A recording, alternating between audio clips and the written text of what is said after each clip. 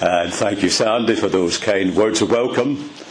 And it's always a joy and a pleasure to come here to meet with you good folks. Not on tonight, but the Lord willing for the next 2 Sundays.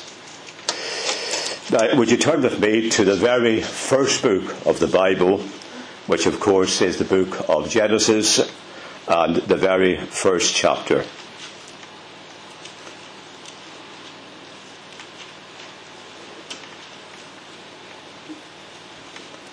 And Genesis 1 and verse 1 says, "In the beginning God created the heaven and the earth." Now, when I was born way back in 1900, and mind your own business, my parents gave me the name Stanley. Now, they never told me why they called me Stanley, but I've been stuck with it ever since. And if you're a parent, you know, of course, that when we have a family, sometimes not much thought goes into naming our sons and our daughters. I could be wrong. If I'm wrong, in your case, I humbly apologise. But sometimes, if a little boy is born, well, we'll call him after an uncle. Little girl, we'll call her after an aunt. Sometimes not much thought goes into giving names to our family. But when we come to think of God, one of the ways in which he has revealed himself is through his names, his titles. Because every name and every title is an insight, a revelation of some part of his character and of his being. And one of the ways to get to know God is to get to know his names. And what we're going to do this evening, and the Lord willing, the next 2 Sundays, we're going to have a look at some of the names of God, especially as they appear in chronological order.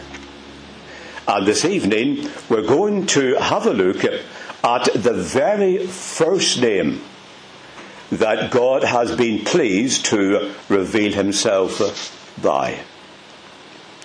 And here it is in Genesis chapter 1, in which it says, "In the beginning, God."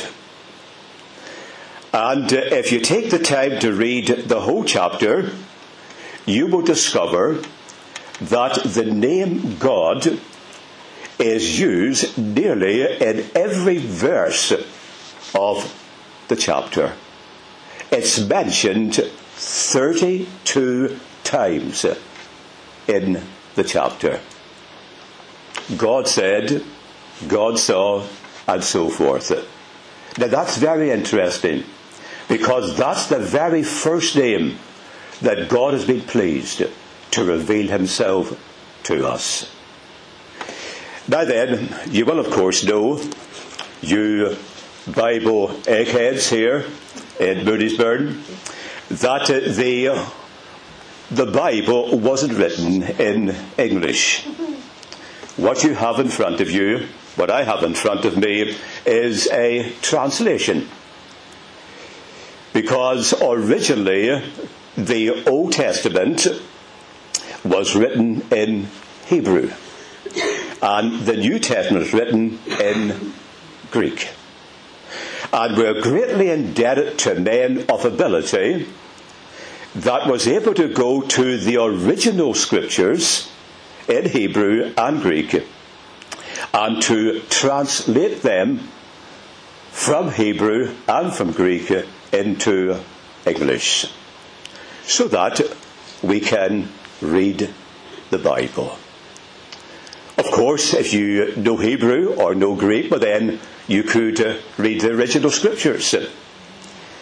But for most of us, we are greatly indebted to men who took the time and the trouble to translate from the original into English. Now, of course, the problem when you change or translate from one language into another is sometimes you lose the significance of the original language because you go from one language on to another. And sometimes what we have to do in the Bible, we have to go back to the original language and to understand and to see what it meant originally. And here's an example. Here in Genesis 1 verse 1, it says, in the beginning, God. But the Hebrew name that is used, that is translated God, is the name Elohim. And that's the Hebrew name that is used originally. In the beginning, Elohim created the heavens and the earth. Translated as God in the English version. Now, not only is that name Elohim mentioned 32 times in chapter 1 of Genesis, but it's used 2,500 times in the Bible. Over and over and over again, 2,500 times you have the name Elohim. It's a tremendous name. Stanley, how do you spell it? It's Elohim. Elohim. Elohim. Elohim. Now, what does this name Elohim convey to us about the person of God? Because every name, every title is an insight, a revelation of some part of God's character. Well, tonight we're going to concentrate on three things. We're going to see that the name Elohim reminds us of three great truths concerning God. We're going to see, first of all, that by the name Elohim, He is the eternal God. And then secondly, we're going to see He is the omnipotent God. And then lastly, we shall see He is the Triune God. And that's the three great facts that is conveyed to us by this awesome name of Elohim. Now, I hope you brought your thinking caps this evening, dear friends. Because this first truth that is revealed to us by Elohim reminds us that He is the eternal God. And I have to confess personally that this is one of the attributes and the characteristics of God that I find difficult to grasp. Why is that? For the simple reason we are used to things having a beginning. You had a beginning, I had a beginning, the universe had a beginning, the world had a beginning. So we're used to things commencing, beginning. But when we think of God, we're thinking of someone who never had a beginning. And we find that difficult to grasp. And whether you think in thousands of years, millions of years, billions of years, trillions of years in the past, there never was a time in which God wasn't. Go in the opposite direction, There never shall come a time in the future in which God shall cease to be. He is the eternal God. Now, isn't that something to try and grasp tonight? The eternality of God. No beginning, no ending. And that is why us mortals find that difficult, because we're used to things having a beginning. But let me show you this. Nip over to Deuteronomy chapter 33, please. Deuteronomy chapter 33. And here's a lovely verse. And it's verse 27. And here's what it says. The eternal God is thy refuge, and underneath it are the everlasting arms. And he shall thrust out the enemy from before thee, and shall say, destroy them. Notice the opening part. The eternal God is thy refuge. Notice the adjective describing the noun. The eternal God. What clearer scripture could you have about God's eternality? The eternal God is your refuge. Now then, go to Psalm 90, please. Psalm 90. Now, when we think of the book of Psalms, we always associate them with David. Now, you have 150 Psalms in the Psalter, but David did not write all the Psalms. He wrote about 70 of the Psalms. And here in Psalm 90 is one not written by David, but written by Moses. And this could be the oldest psalm in the book of Psalms. Psalm 90. And Moses is actually praying. Look at verse 1. Lord, thou hast been our dwelling place in all generations. Notice this. Before the mountains were brought forth, or ever thou hast formed the earth and the world, even from everlasting to everlasting, thou art God. There you have it. There you have the past eternity from everlasting. There you have the future eternity to everlasting. Thou art God. So when you think of the name Elohim in future, remember this. It reminds us, it teaches us that he is the eternal God. Never had a beginning and never will have an ending. That's your Heavenly Father. That's my Heavenly Father. He is the eternal God. Now, the second truth that is revealed to us by the name Elohim is this. He is the omnipotent God. It says in Genesis 1, verse 1, it says, in the beginning God created the heaven and the earth. Again, we go back to the original language. And the Hebrew word for created is the word bara.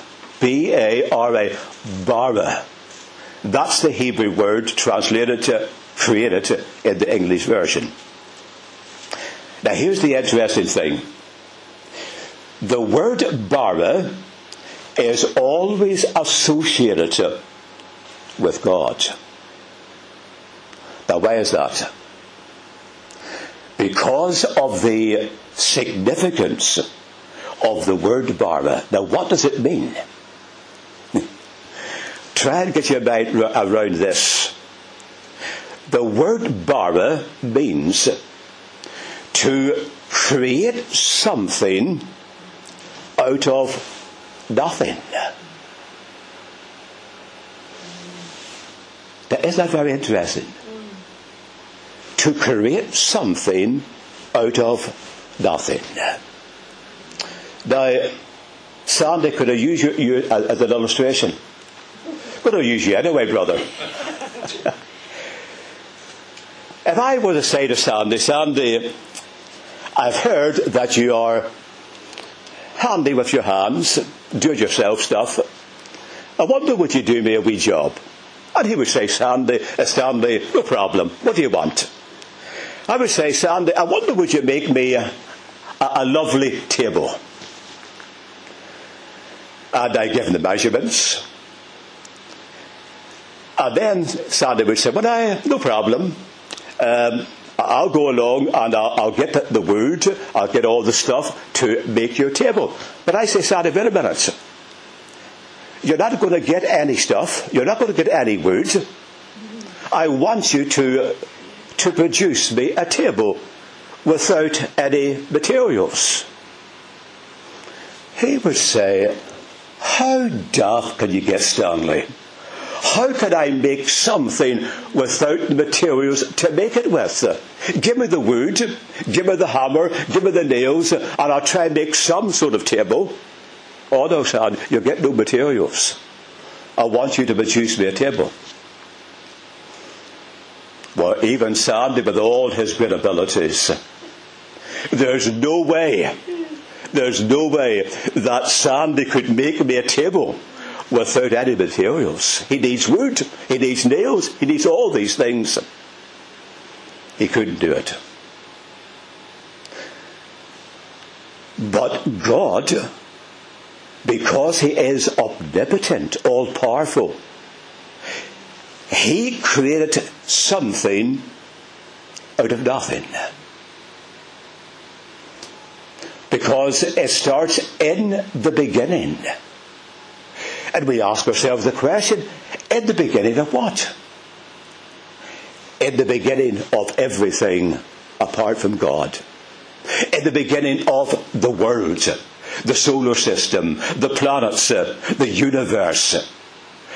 Before this happened, there was absolutely nothing save the Father, the Son, and the Holy Spirit. They lived in eternity past. But God decided that he's going to create the world, create the universe. And it happened at the beginning. But God had no pre-existing materials. So you see the interesting significance of the word bara. God was going to create something out of nothing.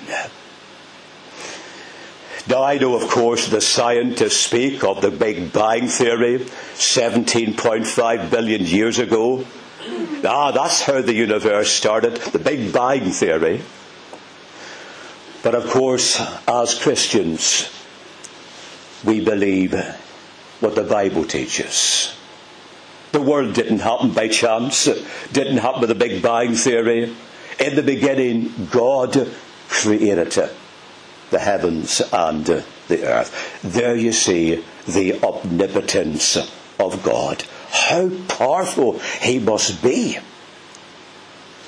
Because he had but to speak and things happened. Let there be light, and there was light.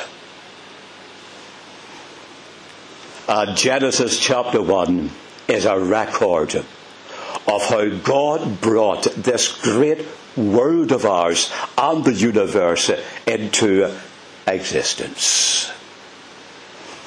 Now, of course, the atheistic scientists, they wouldn't believe a word I've just said. Oh no, they say, that's nonsense. We can't believe that. We're living in the 21st century with men of intelligence. We've been to Oxford, we've been to Cambridge and all these great universities. We can't accept that. Oh no, it's a Big Bang Theory.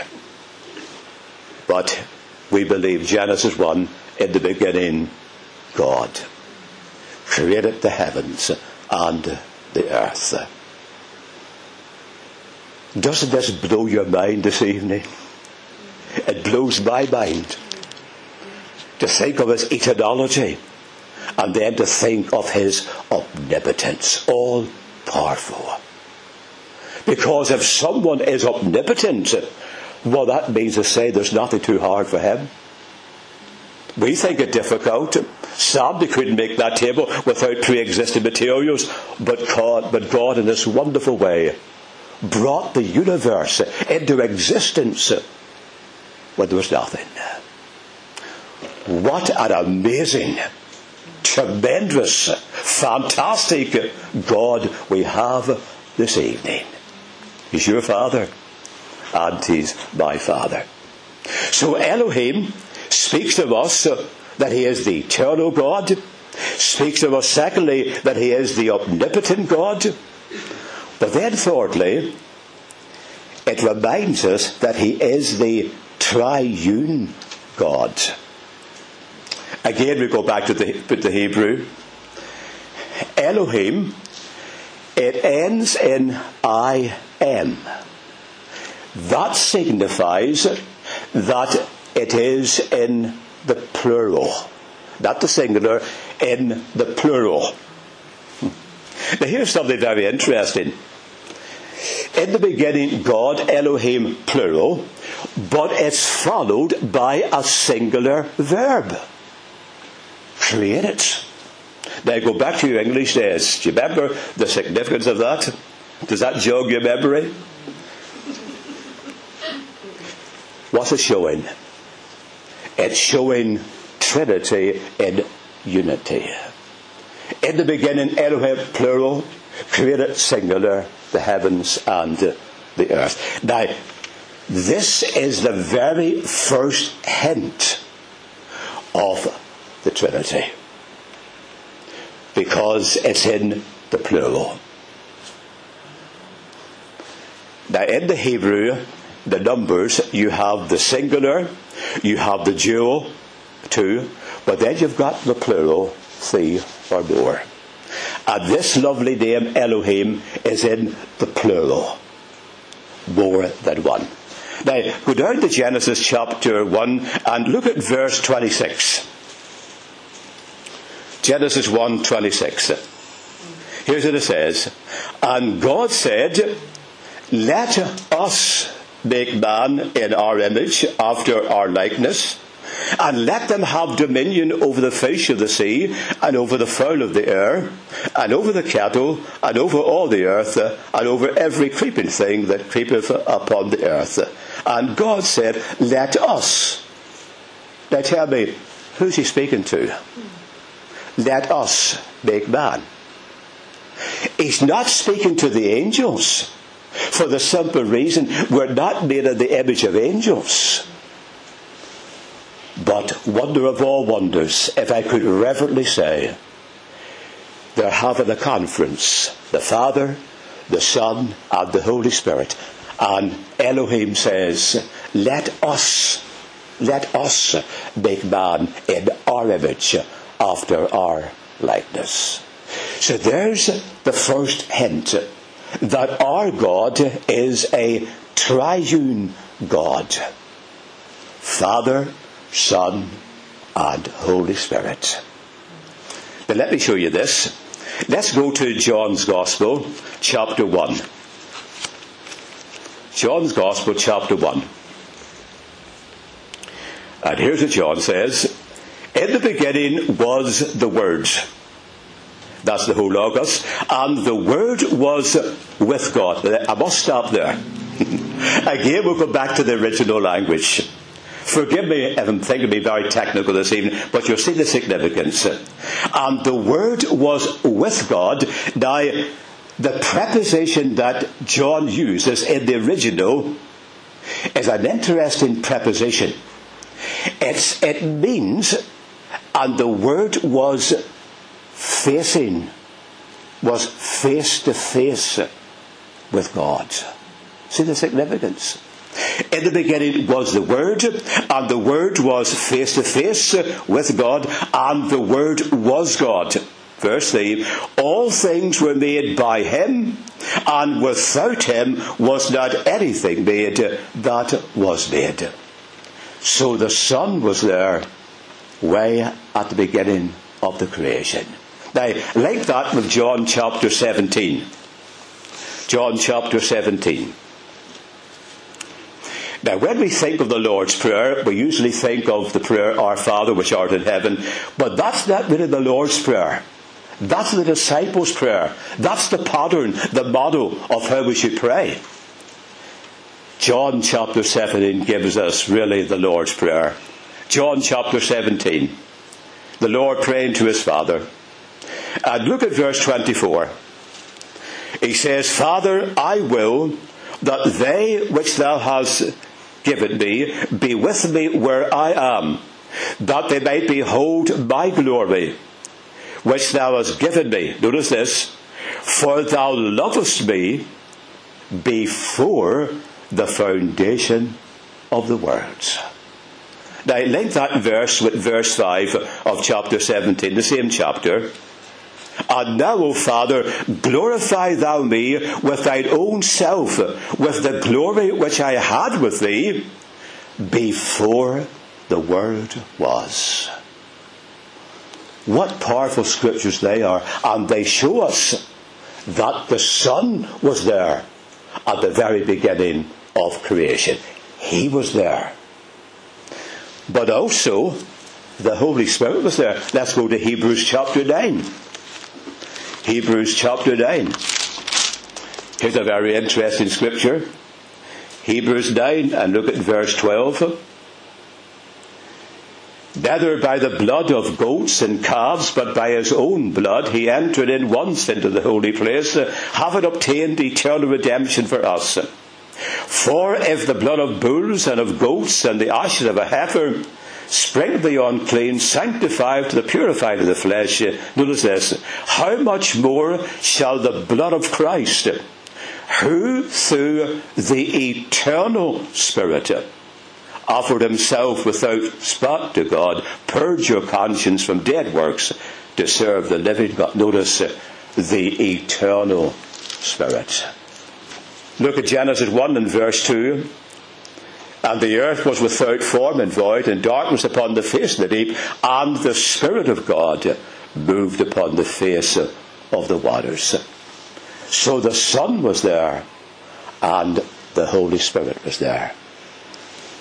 And when the Lord said, let us make man, he's referring to the Son, referring to the Holy Spirit. Let us make man in our image, after our likeness. Elohim, Triune God. The first hint that God is a Trinity. Now, if you speak to the Jehovah's Witnesses, they don't believe in the Trinity, and they accuse us of believing in three gods. Oh, you say, you believe in three gods. We don't. We believe in one God, but eternally existed in three persons. You're probably saying, Stanley, I can't understand. Neither can I. And I'm glad that I can't understand it, because if I, this poor creature, could understand that, well then, there's not much of a mystery. And here's what the Apostle Paul said, with his great intellect. He says, and without controversy, great is the mystery of godliness. God was manifested in the flesh.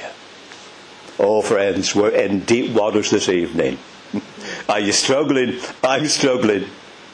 But it's the very first name that God uses to describe himself. Elohim, the eternal God, the omnipotent God, and the triune God. We are Trinitarians. We believe in the Father, the Son, and the Holy Spirit, co-equal and co-eternal. Do you remember the Lord giving the Great Commission, Matthew 28? Go into all the world, make disciples of all nations, baptizing them in the name of the Father, and of the Son, and of the Holy Spirit. Do you remember the apostolic benediction at the end of 2 Corinthians? The grace of our Lord Jesus Christ, the love of God, and the communion of the Holy Ghost be with you all. Some time ago I was in the Glow Centre in Motherwell, And I was speaking to this woman, and she was from the Lord Call Baptist Church. And she says, could I ask you a question?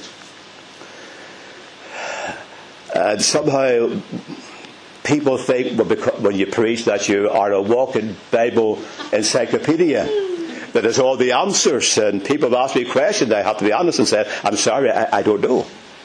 And they look surprised. They think I don't have all the answers. And this woman asked me a question. She said, I wonder, could you help me? I said, I'll do my best. She says, is it okay to pray to the Holy Spirit? And without any hesitation, I said, my dear, you can pray to the Holy Spirit. You can worship Him. You can praise Him because He's God. Co-equal and co-eternal with the Father and the Son. You see, she was a wee bit guilty.